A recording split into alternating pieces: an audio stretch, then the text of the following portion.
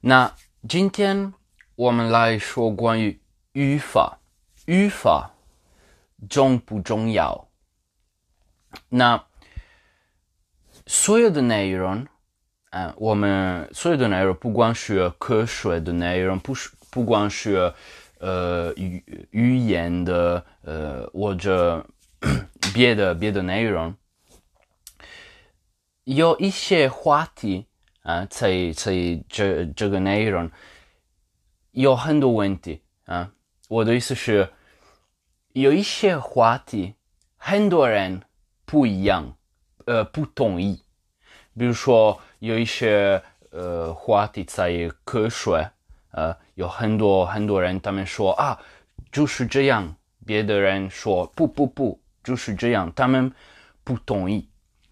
那关于语法，关于语言语法就是这个内容，很多人不同意，真的有很多人不同意。所以呢，有一些他们说我们应该学习语法，有别的人他们说对，但是呢，我们应该用别的办法。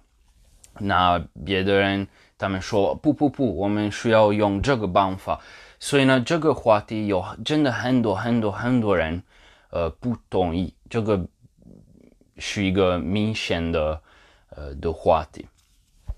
那我们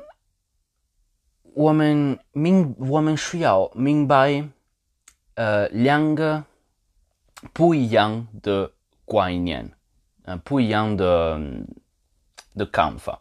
那我们说语法，怎么学习语法，或者语法是重要吗？这个不一样。为什么？因为语法当然很重要，语法当然很重要。为什么？因为语法是什么？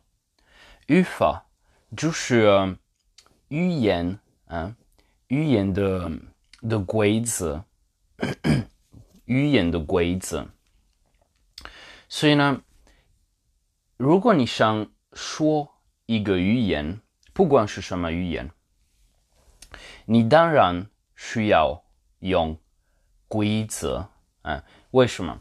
因为一个语言不只是词汇。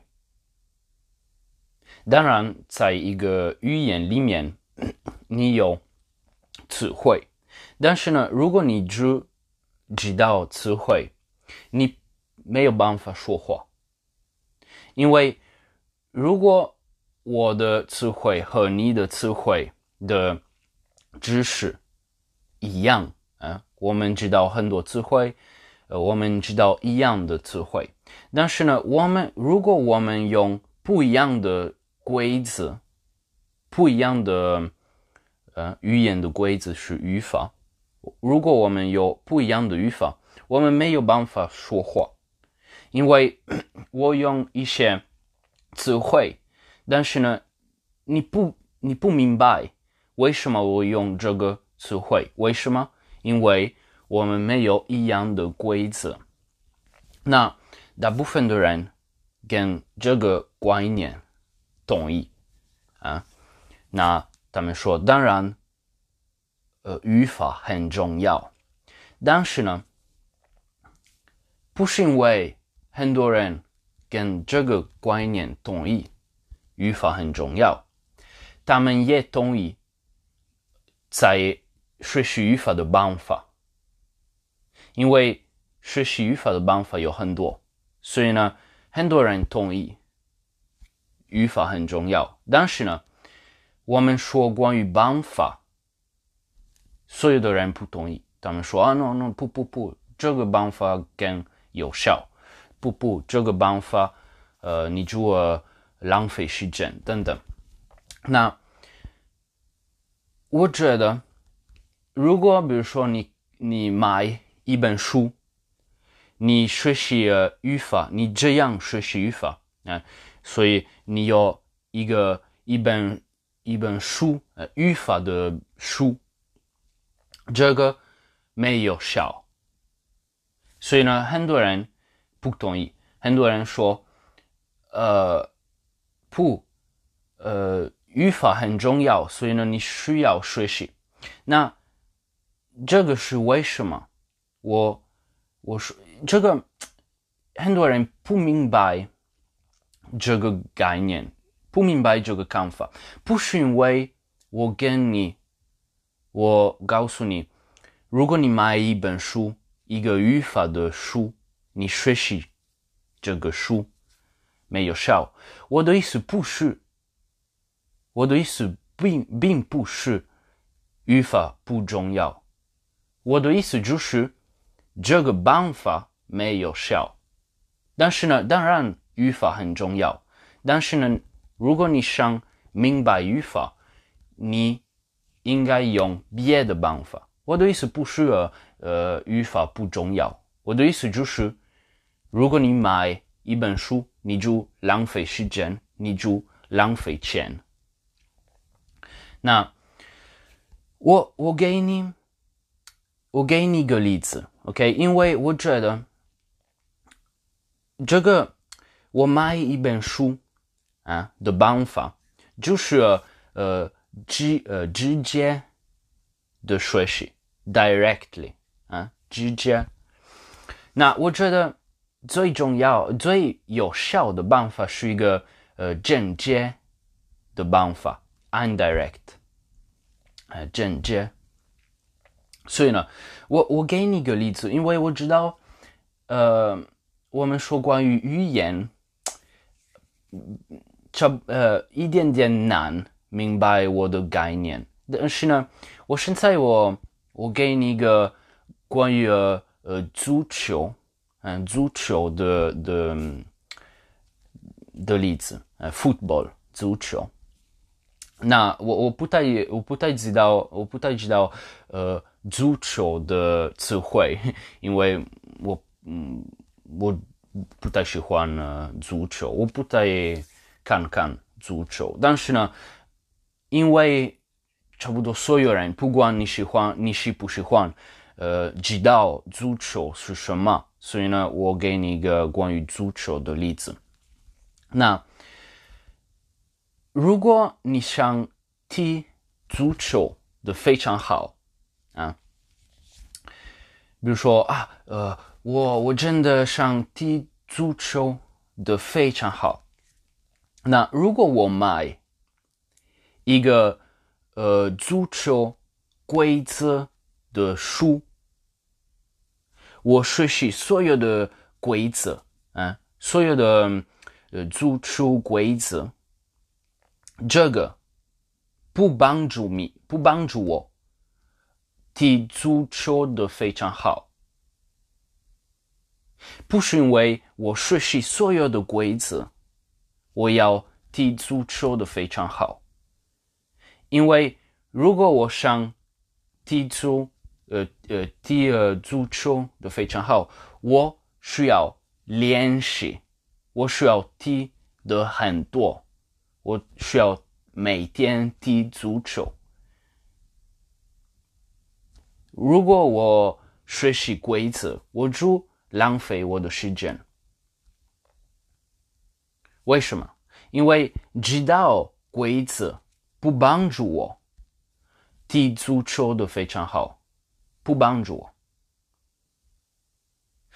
那很多踢足球的非常好的人，他们没学了规则。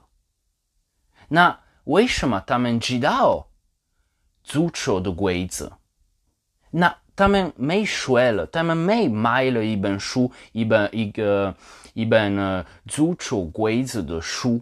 所以呢，为什么他们明白，他们知道足球的规则？因为你踢足球的时候，如果你不尊重规则，如果你不 follow 的规则，你不 respect 的规则，别的人他们告诉你，你不能做这个啊，你不能做这个，你不可以。所以呢，慢慢一点，你要明白，你要正确 indirectly 明白规则。你不需要学习，你不需要直接学习，你不需要 directly 学习规则，因为你踢足球的时候，你正确明白规则。因为如果你踢错，别的人告诉你，你不可以做这个。所以呢，你要明白规则，你不需要学习，你要慢慢明白。那我觉得这个例子很棒，这个例子很好，因为让你明白我的概念。学习语言一样，如果你买一本语法的书啊，这个书不让你说得更好，不帮助你。那我们学习语法的办法是什么？我们正确学习。比如说，我跟一个朋友说话，如果我说错，如果我的语法不好，我的朋友说，你这个比较奇怪，你应该说这样，因为你说错了。或者比如说，我听的很多，然后我说，我的说话和这个人的说话不一样，那有可能我说错了，你也明白。所以呢，用这个办法，你练习你的语法，因为你说话，你听的很多，你说话，你阅读，你写，但是呢，你也明白，你也正确学习规则。因为如果你想踢足球的很好，学习一个足球的规则的书没有办法，没有效，这个不帮助你。那语言一样，如果你想踢足球的很好，你需要练习。如果你想说一个语言的很好，你也需要练习。如果你只看一本书，这个不帮助你。